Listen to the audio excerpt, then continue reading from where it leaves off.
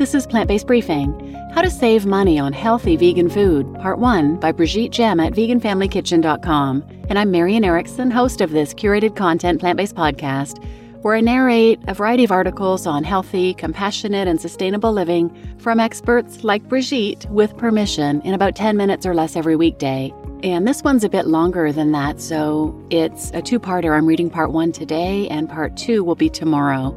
It's by Brigitte Gem. She is a vegan food educator, meal planner, and coach. And she comes from a line of dairy farmers, actually, but now she helps people cook and eat more plants. And she released a book this past fall called Flow in the Kitchen, Practices for Healthy, Stress-Free Vegan Cooking. And it is phenomenal. It's not a cookbook. It's a lot of mindset stuff and great tips and great information. Some of the information that she shares on her blog, which I recommend subscribing to as well. So now let's get to today's plant-based briefing. How to Save Money on Healthy Vegan Food, Part 1 by Brigitte Gem at veganfamilykitchen.com.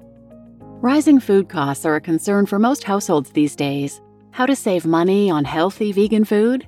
I propose a strategy that goes deeper than perusing flyers. Warning, mindset shifts ahead. Ask where your food money is going. How much of your money are you spending at grocery stores, and which ones? How much at the restaurant? How much on coffee and treats at the drive-thru? Tracking my family's expenses systematically has transformed my life, and I bet it will transform yours too. You can join the fun by keeping your receipts, jotting down your spending every day, and breaking down your spending into relevant categories. Categorize every dollar you spend. Do it for at least 2 weeks, preferably a month, or continue for life. There are different ways to break down the categories. Groceries versus eating out is perhaps the simplest way, but getting a little more granular might provide fresh insight. For example, how much money are you spending on ingredients you will cook compared with convenience, ready-to-eat food products? Within the eating out category, how much is for entertainment, like a nice meal out with your special someone, and how much is for convenience, like ordering pizza because you don't feel like cooking? How are the dollars you spend serving you? Are you happy with what the audit is telling you? If not, what would you like to tweak? Beyond food, consider tracking your spending in general. Though you might have felt the squeeze more acutely at the grocery store, there might be other ways your money flies out of your wallet that, upon careful examination, don't feel meaningful or worth it compared to nurturing your health with healthy vegan food. We use the YNAB app, You Need a Budget, Yes You Do, which allows us not only to know where the money is going, but also to give jobs to the new dollars we earn when they come in. It has made us a lot more mindful of how we spend our money, including for food. I hear that a similar system, but using actual cash and envelopes, has grown popular with younger people. Know what you have in stock and plan to use it. When was the last time you saw the back of your pantry shelves and the bottom of your freezer? It's probably time for a thorough inventory and cleanup. Start with your pantry, then the fridge, then the freezer. For each, take everything out, wipe the shelves clean, and carefully examine every item. Is it spoiled or so far past its prime that it will taste nothing?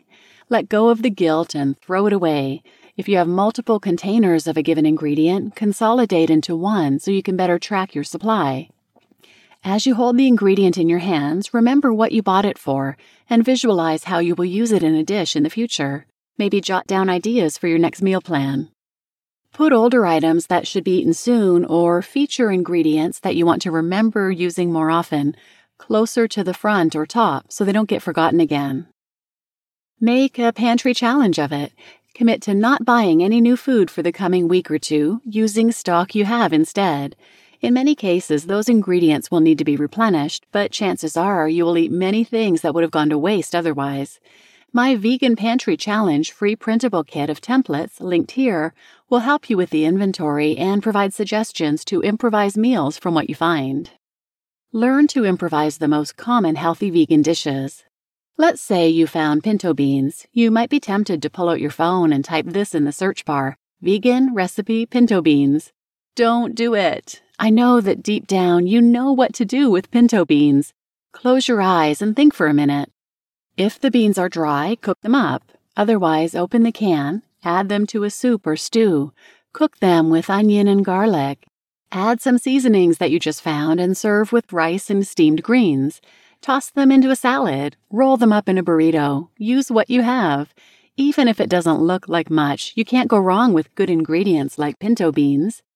If you find ingredients that are less obvious to you, say chickpea flour, you have my blessing to look for recipes, but don't actually follow them. If you were to do that, you would likely find yourself having to buy new ingredients, defeating the purpose of all the work you've done so far. Instead, read the recipe to understand how the ingredient is used, and then experiment with substitutions based on the ingredients you have at hand. Hint, for chickpea flour, smell it to make sure it's not rancid, then mix with some water, start with a small quantity and add more until you have a thick but pourable batter, and seasonings, things like garlic powder, turmeric, ground pepper, cumin, black salt, smoked paprika, plus maybe a half teaspoon of baking powder, which is not absolutely necessary, and you have yourself the base of a vegan omelet or thin chickpea crepes. Plan your meals. Before you hit the store, you must have a plan. Dinner time is no time for decisions, so find a time in the week when you can dedicate brain cycles to what you're going to eat. Plan simple meals that reflect your priorities. It may require conscious compromises without breaking the bank. Do glance at the flyers because they tend to give good hints about what fresh vegetables and fruit are currently in season, abundant, and less expensive. Keep track of prices by weight from one week to the next so you're not easily fooled. Create a grocery shopping list and commit to sticking to it. Use my Vegan Meal Planning 101 instructions and template to get started, linked here. Or use a meal planning service. Subscribing to a service such as my Vegan Meal Plans, linked here, is an additional cost, around $12 per month, but it's almost guaranteed to save you money while increasing the nutrient density and diversity of your weekly meals. A professionally crafted plan will make you less likely to make impulse purchases driven by improvisation. You'll also be less likely to waste food that you buy but don't cook. Shop like a tourist. If you've been going to the same supermarket for years, it might be time to shop around a bit. Map out the grocery stores in your neighborhood and beyond with an open mind. Pay a visit to the no-frills kind of markets. In Canada, there is literally a chain called No Frills, which is equivalent to Aldi in the US and UK, those that don't spend as much effort on merchandising. There is a reason why we overspend when we visit appealing stores like Whole Foods. Also, check out the stores that cater to different cultural groups in your community, such as Latin American, Middle Eastern, and Asian grocers. Some of those are tiny hole-in-the-wall stores that are bigger on the inside than the outside, while others are big box stores. Both versions carry lots of basic whole plant ingredients for a fraction of the price you'd pay elsewhere. Plus, you might just find cool beans you've never tried or a source for fresh local tofu. Farmers markets may or may not be the place to save money on fresh produce. In my area, Vancouver, Canada, I find that the produce at the farmers market is of higher quality, but costs more than what I can find at the grocery store. It's also a dangerous place for spontaneous purchases of beautiful vegetables for which I don't have a clear plan. When I lived in California, on the other hand, farmers market produce was both better looking and less expensive than at the supermarket. Check out your local market with a critical eye and buy the best you can based on your actual needs with the money you have.